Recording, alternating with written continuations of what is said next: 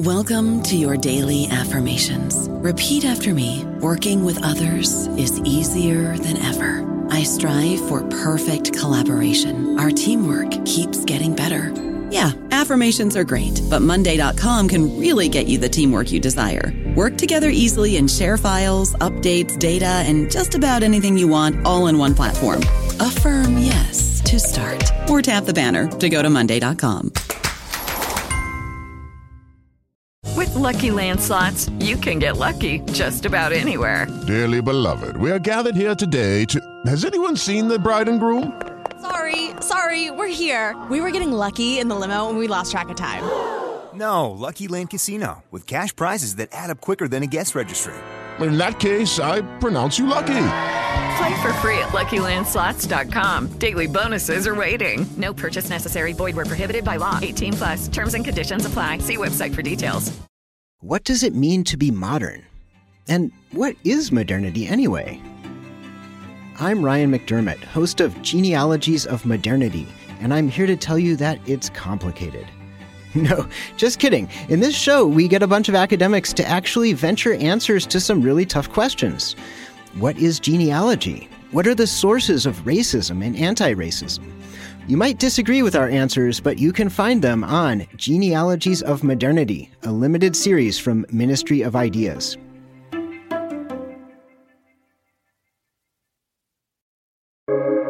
Welcome to the New Books Network.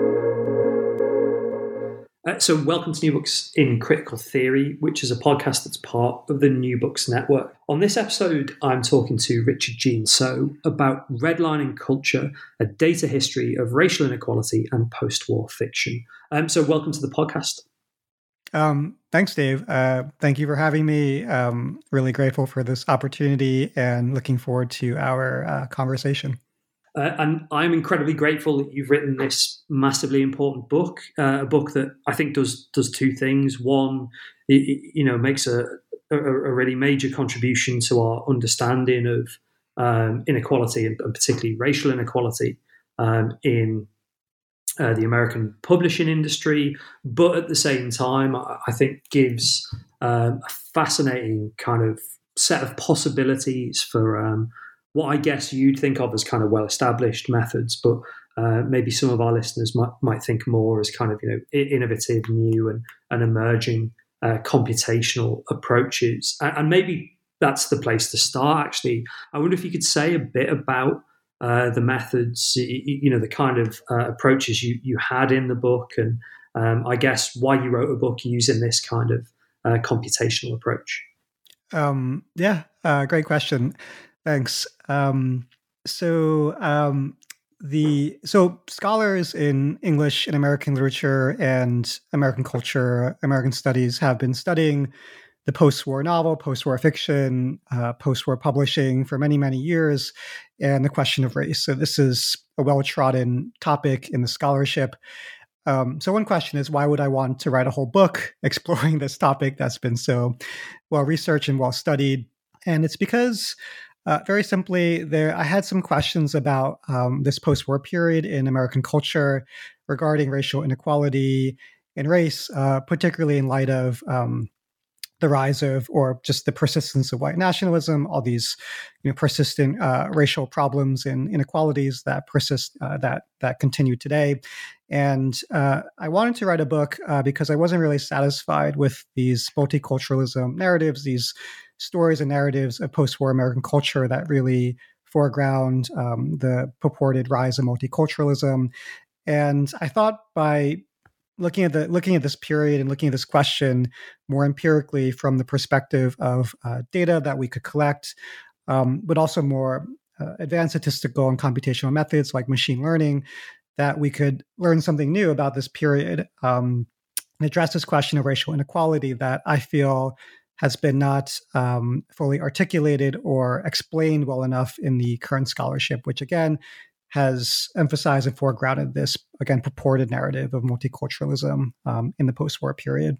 Yeah, I guess what we learn from your approach is, to be slightly kind of skeptical about narratives of progress, but because this idea of cultural redlining is what's actually been the story of post-war American literature, and I guess to an extent the kind of the story of post-war American publishing as much as American literature. And I was really taken by that term. Obviously, it's in the title of the book, but I guess it comes from sort of urban studies about racial inequality and segregation in North American cities, and it'd be interesting for the listeners to hear about how you picked the title and what that cultural redlining term is doing.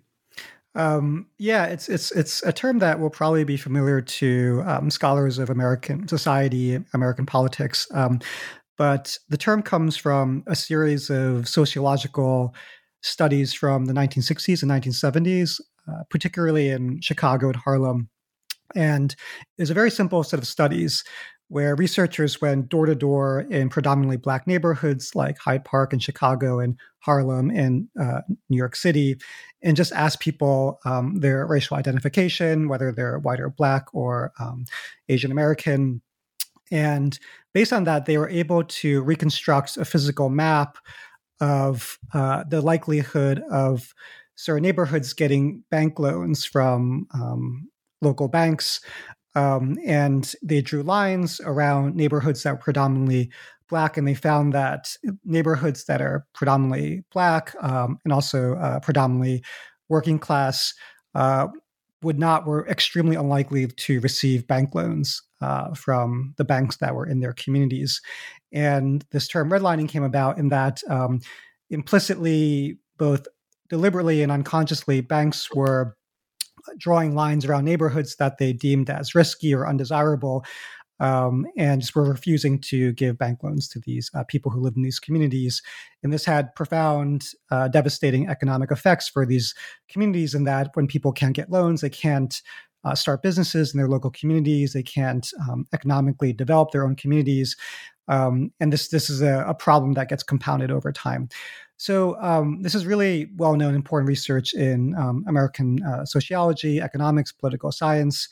I wanted to move this metaphor and this sort of approach very simply to the study of culture, in that I wanted to see if we could produce a similar kind of map for publishing, book culture, literary culture, in terms of the very simple question of are the coveted resources of book contracts, book prizes, bestsellerdom, are they fairly distributed amongst white and non-white authors, or is there a similar kind of cultural redlining effect where certain communities are excluded from these resources based on their race?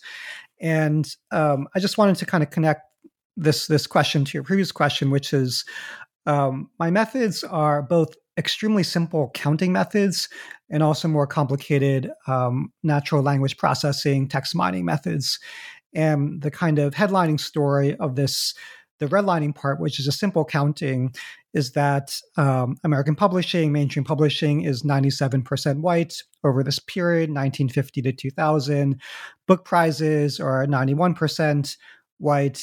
Bestsellerdom is 98% white, which is a really staggering figure, and so forth. So that's really the redlining part, that if just by simply counting the racial demographics of post-war literary culture, from publishing to bestsellers to prize winners, it's incredibly white, and there's a real redlining effect. But the other part of it is, and we can talk about this later in your questions, the less simple part of the quantitative aspect of the book is that I also really want to see what's the impact of this on the kinds of stories, the texts, the kind of books that get written in this period too. And so my redlining metaphor continues in that literature is more than just counting, authors. It's more than just the identity of authors. It's also the kind of stories we tell within the fictions. So, and I find that there's this inequality that we see at the author level translates into textual, formal, narrative effects within the kind of stories that get published. It's worth also saying, you can take away, I guess, the headline of the book, which is precisely those numbers. And, in some ways, those of us who are in this kind of space are like, yeah, of course. But, hopefully, those of us who are not kind of sociologists of contemporary and slightly historical culture will be shocked and appalled by the sort of force of those numbers. But at the same time, you do a lot of reading in the book, and you do a lot of I guess kind of history telling, both of publishing houses and of authors. And if you've given the kind of perfect overview of the numbers, I wonder if you could tell me about Toni Morrison and why she matters to the book. And in some ways, the book is as much, the kind of story of Toni Morrison and particularly, her kind of crucial role as a publisher, gatekeeper, as a literary figure, as it is the story of, Random House being 97% white for 50 years. So why was she so kind of influential in your thinking about the book? Thanks. I'm really glad you picked up on that because I took out this paragraph where I explained Toni Morrison as the through line through all the different chapters, but I took it out because I didn't want to put that pressure on Morrison. I had this interesting debate with my editor who we just decided that making it more implicit, so kind of careful readers like yourself would pick up on the Morrison through line, but announcing it we thought might put too much pressure on Morrison. And the book is not, again, really about Morrison, although she's the backbone. So Morrison's so important because the book really travels through four parts of the life cycle of post-war American fiction, which is publishing, to reception, which is book reviews, and then recognition, which is book prizes and book sales, and then finally the university, what I call consecration, which is how books are received in the university. And Morrison's so great because the overall argument I really want to stress for scholars is that these narratives, these stories we've told about the post-war period, which we rely on Morrison so much for because she's probably the most important writer of the post-war period, especially when it comes to race, that we've gotten something wrong in foregrounding her stories so much. The purported rise of multiculturalism. But what's really cool about Morrison is that she was also really active in all these other parts outside the academy. With publishing, she was very famously an editor at Random House and led this massive campaign to introduce Black writers at the press. She was also a well-known book reviewer, and her books were widely reviewed. And she was one of the very, very, very few Black writers who won book prizes and also wrote bestsellers. And I found this great quote that I start the book with from Morrison, where usually we celebrate her time, where scholars really celebrate her time at Random House as an editor to say that, she completely transformed the literary field. But when you actually read her interviews, she actually says, I didn't really accomplish that much. And she said that, the real story of post-war publishing is that publishers can only really handle one Black writer per publishing house. So she says, this kind of disguises this broader inequality. So I found that Morrison's own story and her own perspective, she really intuited this sort of cultural redlining. I think if she was still alive, that, she would find these numbers really confirm her own intuition from her own experience working in the literary industry. But at the same time, her books were so important in transforming the literary field. It's just that, again, I find that literary scholars have, I think, perhaps overestimated the impact and focusing so much on a few exemplary minority authors. And from that, we've created these narratives of multiculturalism, which are not entirely borne out by the material and the data. So, so just Morrison, I really... I thought was perfect in that she connects the scholarly perspective with the on-the-ground perspective of what was really happening in post-war publishing and literary culture. And I find that, again, her intuition is she's so intelligent and insightful and really anticipates the kind of data map I provide of the post-war literary field, the redlining effects. I mean, what you picked up on there, that idea about publishers can only kind of almost cope with one minority author at any one given time is almost true of reviewers as well. And the middle of the book, I think, is particularly interesting. You've talked about it, as kind of reception, and then moving on to I guess ideas about value and winning prizes and so on and so forth. And I think here is an opportunity to think about the way that even where tiny numbers in comparison to their white counterparts of authors are getting through the publishing system, they're still, I suppose, running up against a wall of a particular set of expectations, a particular set of values. And this might be a good time actually to talk about some books, which again, is a kind of classic criticism of computational or digital humanities methods is, what about the actual texts themselves? And you pick out Company Man, Song of Solomon, and The Joy Luck Club to think about how they were reviewed and received as ways of sort of nuancing some of your discussions, but also to kind of reinforce the barriers and I guess the kind of quite constrained expectations that in some ways allowed them to be successful, but also in other ways meant that only very kind of partial and constrained representations were able to get through reviewers' views about what a minority story is and what a minority author should be doing. So it'd be interesting to hear about either one or maybe all of those books. Yeah, no, thank you. This is a great chance to pivot at actually talking about books, which, I do a lot of close reading in the chapters. And I find the data analysis and the text mining as an occasion to reread books that we've know a lot about, but also to discover books that we don't know much about, to discover interesting outliers. So yeah, in that chapter on book reviews, so book reviews is an attention economy, and there's a lot of inequality built into that, meaning that book reviews in this period are 90 to 91% white. But the bigger problem, which you alluded to, is book reviewers, even within that inequality, which is pretty severe, they only tend to only talk about specific kinds of novels written by minority authors, which gives the illusion that they are giving more attention to minority writers, where 90% is better than 97%, which is what happens in publishing. But even with that marginal improvement in inequality, the chapter argues that the range of white authors that get book reviewed is incredibly broad. I use this measurement called a Gini coefficient, which economists use to show that if you're a white author, or if you're a book reviewer, the range of different kinds of books by white authors you would review, from, say, science fiction to literary fiction, is incredibly broad.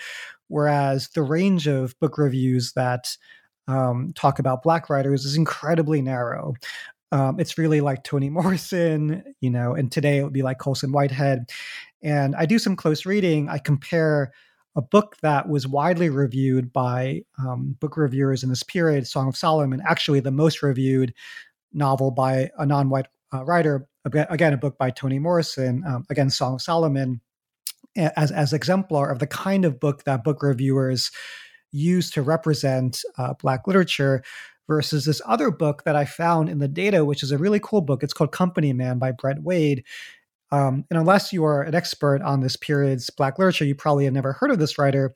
But I found that he was pretty widely reviewed in the Black press, but completely not reviewed in the white press or the kind of elite, like New Yorker or New York Times. So it's a really striking contrast. So I do close readings of Song of Solomon versus Company Man to say, what's their difference, right? Why is one book deemed to represent Black literature, say the Black experience, and this other book is deemed to not? And what I find through the close reading is, they're really different, obviously, but I think the important thing is that Song of Solomon is the two major things I would say is, what's distinctive about Company Man is that it's about a Black gay man. So that's really distinctive in that a lot of the novels that are celebrated by Black writers in this period tend not to foreground Black masculinity or Black homosexuality. And the more subtle thing, though, is really about style. And the elite press really valorizes a kind of Black postmodern, how do I describe this? A specific like non-literal form of writing, whereas Company Man, it's an epistolary, and it really eschews elaborate metaphors, figurations. It's really quite literal. And when it talks about things like wealth or race, it uses really literal images, like a Lamborghini. Whereas in Song of Solomon, famously, Toni Morrison uses this image of this kind of bag of gold, which is obviously meant to be highly metaphorical or allegorical. It's not really like a bag of gold, right? And and I just find that, which is fine, critics can like what they like, but the problem is it further intensifies that inequality of the 90% versus 10%, because it says that only one kind of Black writer can stand for the Black experience, because Brent Wade's story is also a story of Black America, and the way he writes is also how Black writers write.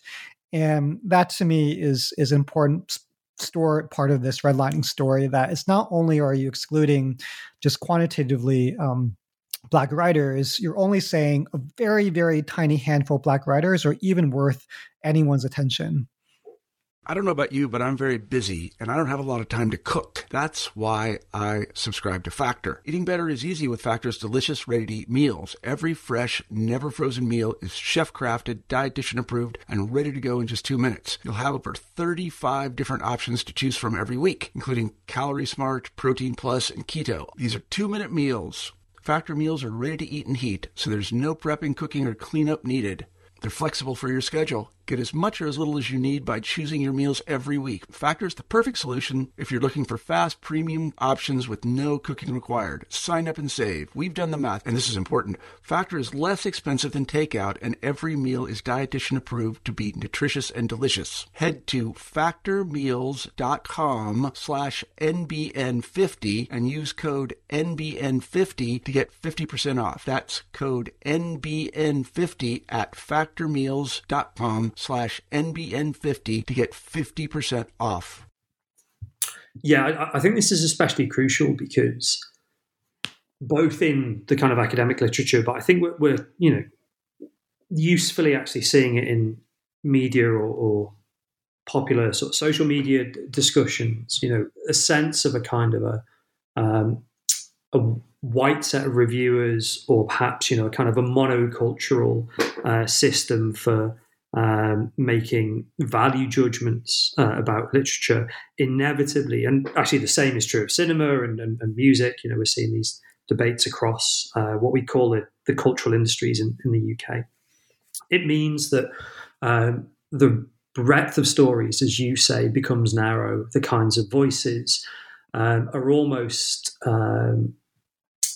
deemed acceptable or not to quite a narrow, in some cases, set of stereotypes. And you talk about them quite a lot, actually, in the first chapter around what we might think of as kind of negative, or, to be more blunt about it, quite racist stereotypes in a variety of different settings across Random House's output.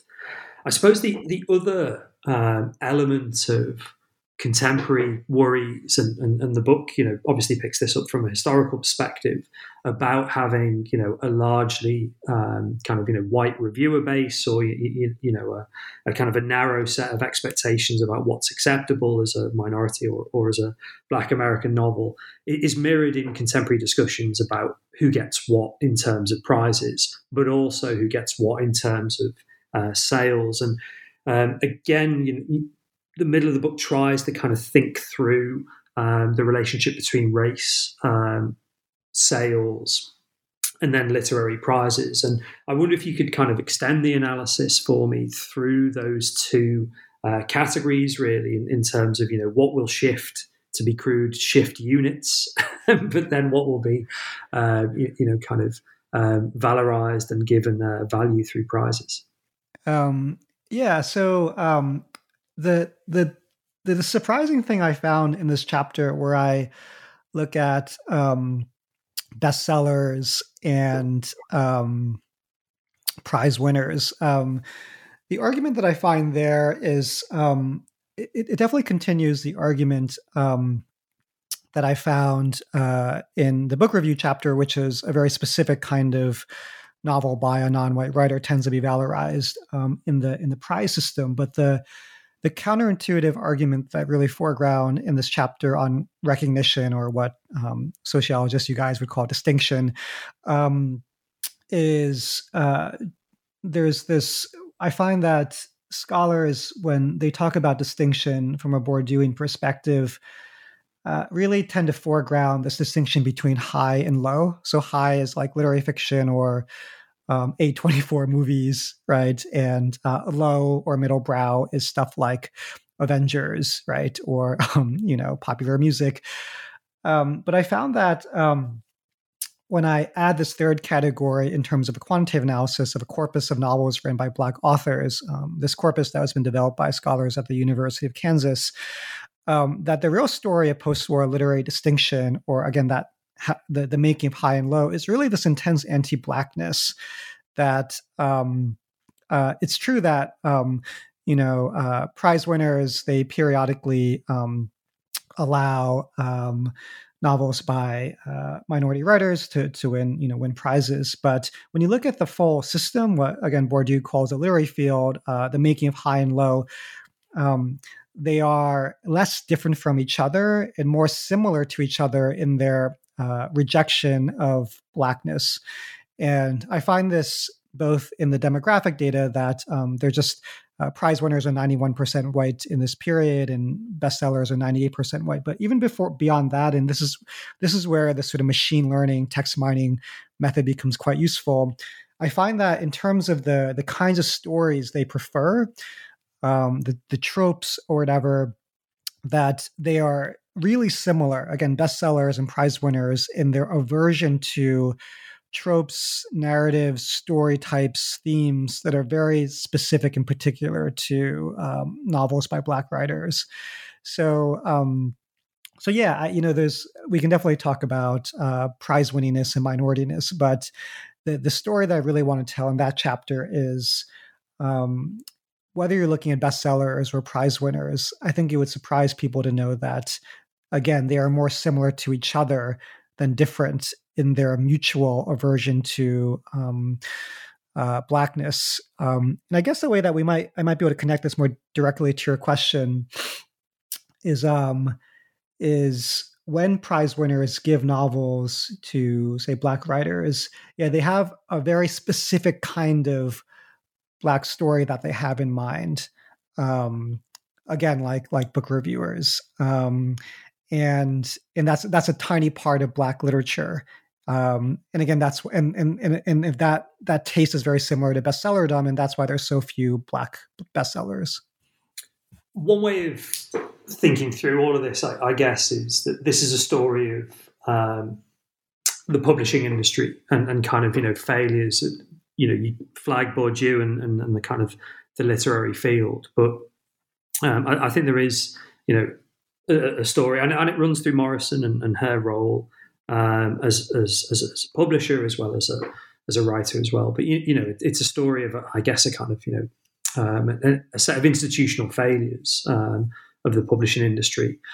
At the same time, I was incredibly taken with, and this is partially because I'm an academic, but I was incredibly taken with the final chapter, which talked about the university, the role of whether we call it the reading list or the canon, or what is taught and what is given kind of status. And what was fascinating about this was, on the one hand, you present a historical analysis of this period, this moment called that you refer to as the canon wars over contemporary, as was contemporary literature.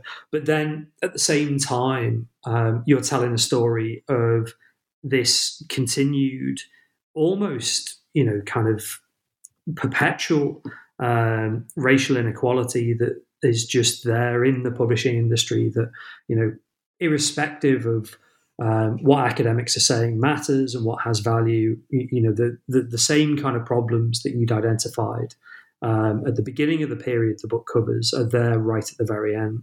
And I wonder if you could kind of unpack that, that strange kind of divergence, really, as institutions that tell us what is valuable are engaged in, really kind of serious struggles to kind of change what counts and what doesn't. The industry that is, kind of providing them with the material is not changing at all very much.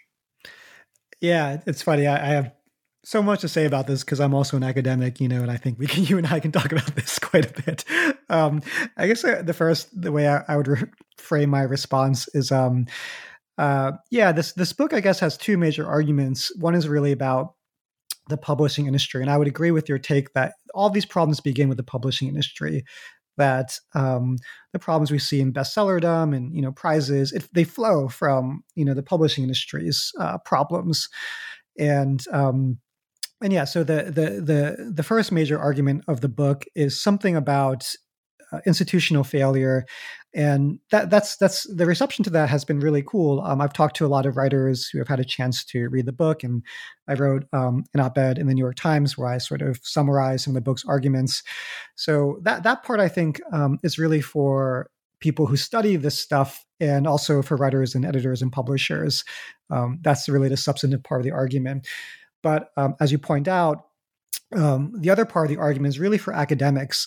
It's sort of a meta critique of the way that we studied this problem. And again, I just find a lot of problems that help perpetuate the problem when, the people charged to understand the problem have not really understood the problem correctly. And and I guess most of the people listening to this podcast are academics. This is a little bit wonky, but I do want to get into it because I think it's important because, as you say, even if this is about a story about academics, we're in charge of determining what kinds of books and works of culture have value, which have social ramifications.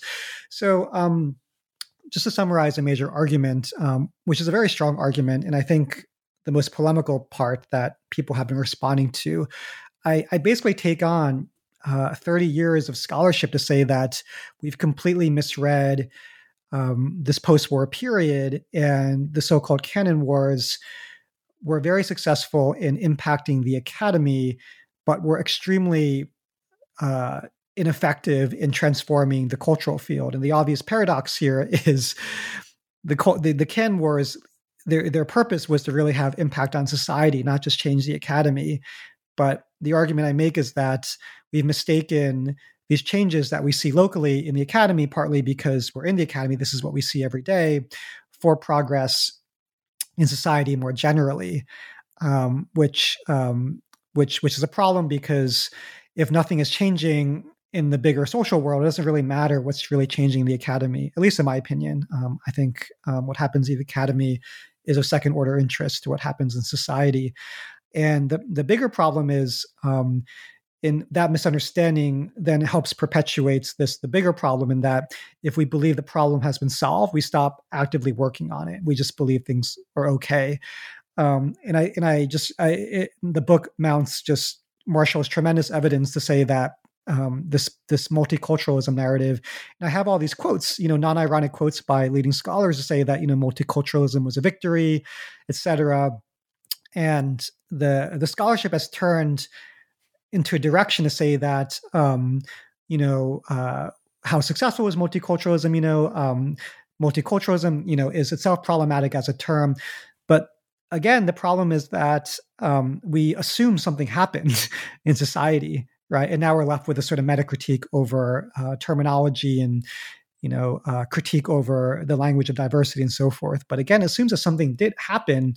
And again, I marshal a lot of evidence to say that maybe nothing happened.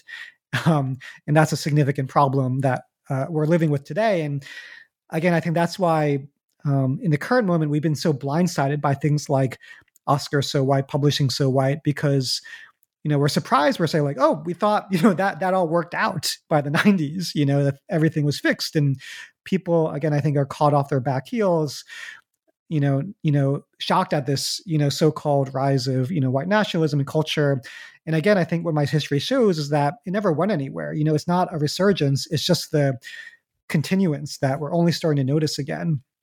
And again, I think that this problem has to be addressed. And anyways, yeah, I'd be happy to talk to you about, I've had a lot of interesting debates with people on Twitter and social media where, I think one response has been, people buy the argument, but people still say, what we do as scholars is really important. The canon wars were really important.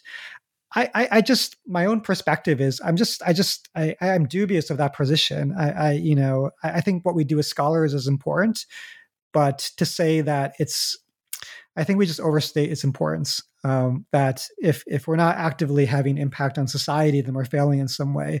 But I've had a lot of good faith arguments and debates with people on social media, other professors, to say that who really believe that social progress in the university is really, really important, and the canon wars were really successful. But again, I just disagree. Yeah, it's tricky, isn't it? That which literary works are kind of selected not just to be valued, but you've used that kind of crucial term to be consecrated and to be given the kind of status as being worthy of not just study, but almost institutionalization in some cases as being core text or standard readings or whatever. Really does matter to what is valued in society and which stories, which social groups, etc., etc. At the same time, there is this persistent problem of just a lack of change in the publishing industry. And again, it's interesting that the things you flagged with these broader cultural production shocks, like, Oscar's So White or whatever. And, to an extent, there are other parts of the academy that are kind of saying, yeah, of course, that's how the system works. Why would you expect anything to be different at all? And my inner cultural sociologist is like, well, we should finish there. That's a great kind of moment to conclude on. But I think that I'd do a slight injustice to the book. And, I've stressed this repeatedly throughout our conversation, that this is still, a literature book, this is still a humanities book. And that really comes to the fore if we return to Morrison. And in particular, you kind of offer a close reading of Beloved by Toni Morrison, almost as a way of kind of like talking about computational methods, which I found fascinating and intriguing. And, if we're thinking about digital humanities, if we're thinking about quantitative analysis, a close reading would not be the kind of first place we might start. We'd probably start with, the numbers we talked about, the kind of lack of change over time, particular terms that come up repeatedly with, negative connotations, etc., based on race. So I suppose I've got a kind of a two-parter. One is, what is your reading of Morrison's Beloved, and how do you use it to think through computational methods? But I suppose I'm also intrigued as to why you rounded up, why you kind of finished the book with that, as I might speculate, as a way of kind of returning to literary studies, maybe as a way of kind of, reminding potential readers that this is still, kind of literary studies. It's not comp sci or cultural sociology. Yeah, thanks for that. I've been looking forward to our conversation, Dave, because you're a sociologist, and as we were talking about before we started this conversation, if this book can be of interest or of use to social scientists at all, that would be awesome. I was actually inspired by a couple great cultural sociology books from the 80s that were much more sociological. They were studies of the book industry and were very interview heavy. And I think there's another version of this book that would be really cool that does more of that, ethnographic, really rigorous sociological work. Like questions that my book does not answer are things like, what about agents, right? Like, why aren't there more Black editors, right? Like, what are the sociological processes that, like much more on the ground, institutional. So thanks for that. And I really think, yeah, there's another version of this book that would be great. That's much more richly sociological. But it's true that it's mainly for humanities, literature, and cultural studies folks. And as you intuit, I end the book with a close reading of Toni Morrison's Beloved, which, for many reasons that we've been talking about, and I talk about this in the book as well, is really the most important book, post-war American novel about race. And I ended partly strategically in that I wanted to remind readers, even skeptical readers, that this problem at heart is a problem about reading books, interpretation, and meaning in specific novels.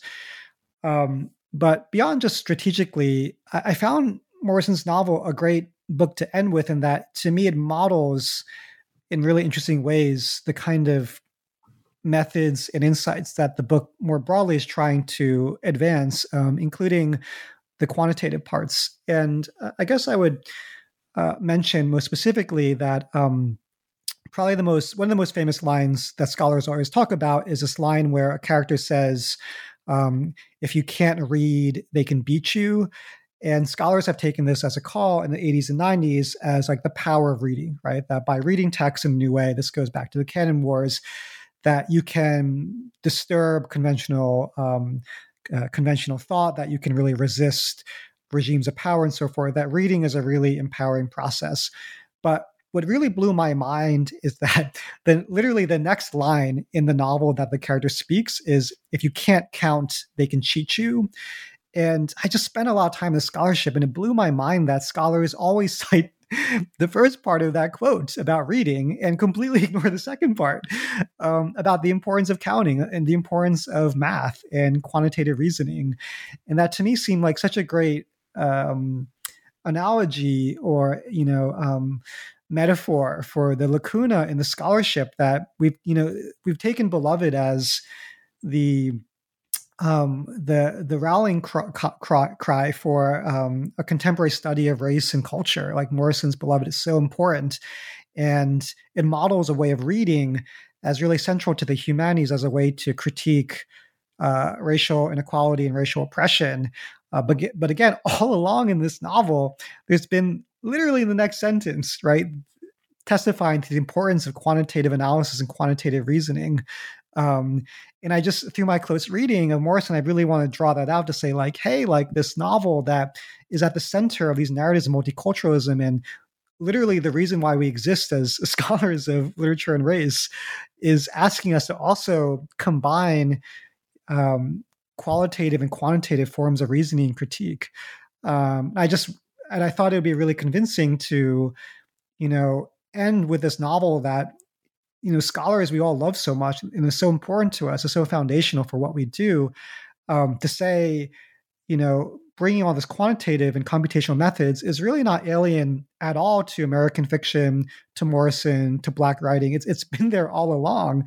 And, I thought it would be most convincing to end the book by saying or showing how these new methods, they don't have to disrupt or unravel everything that we've been doing for 30 years, or, with this body of literature, that it's really a synthesis of perspectives that to me are innate or immanent within American fiction, the thing that we study. So that's why I did it. Just to wrap up, this is probably seems a bit of a mean question, given you've produced this wonderful new book. But what are you working on next? The kind of the academic question is never how do you think this book has gone? It's always, so what are you doing next? And in that spirit, what are you doing next? I mean, it strikes me that there's a rich set of possibilities in these computational approaches, but equally, I can imagine that a book like this might give you the kind of moment to say, well, I've gone in that direction, maybe I'll do something else. Yeah, it's a little bit of both. I feel done with post-war fiction publishing for now. It's funny, that's as you know, Dave, people always want you to talk about the thing that you did like 5 years ago, which is kind of frustrating, But so yeah, I feel pretty done with this set of issues. I'm really most interested in lived contemporary culture, how people are experiencing it. I wanted to work on something a little bit more canonical with the Redlining book, because I thought that a good way to introduce controversial new methods is to work on stuff that is super canonical, what a lot of people care about. But I'm kind of done with that. And I'm just really excited, like a lot of other people, about, social media, the internet, user-generated content.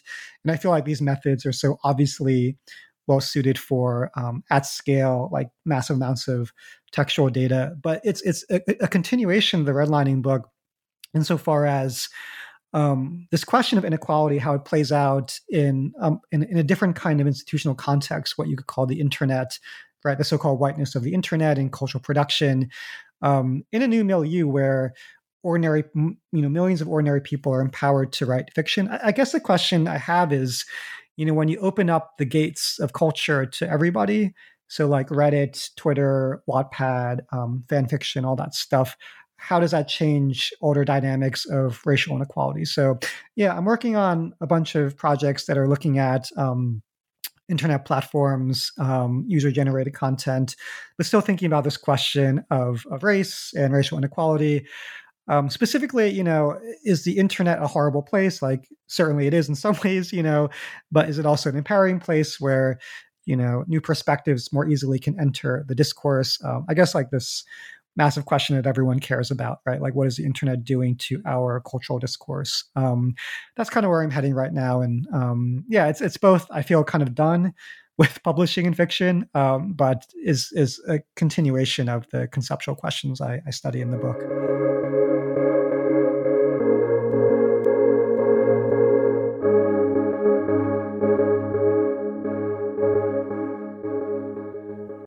When you visit Arizona, time is measured in moments, not minutes.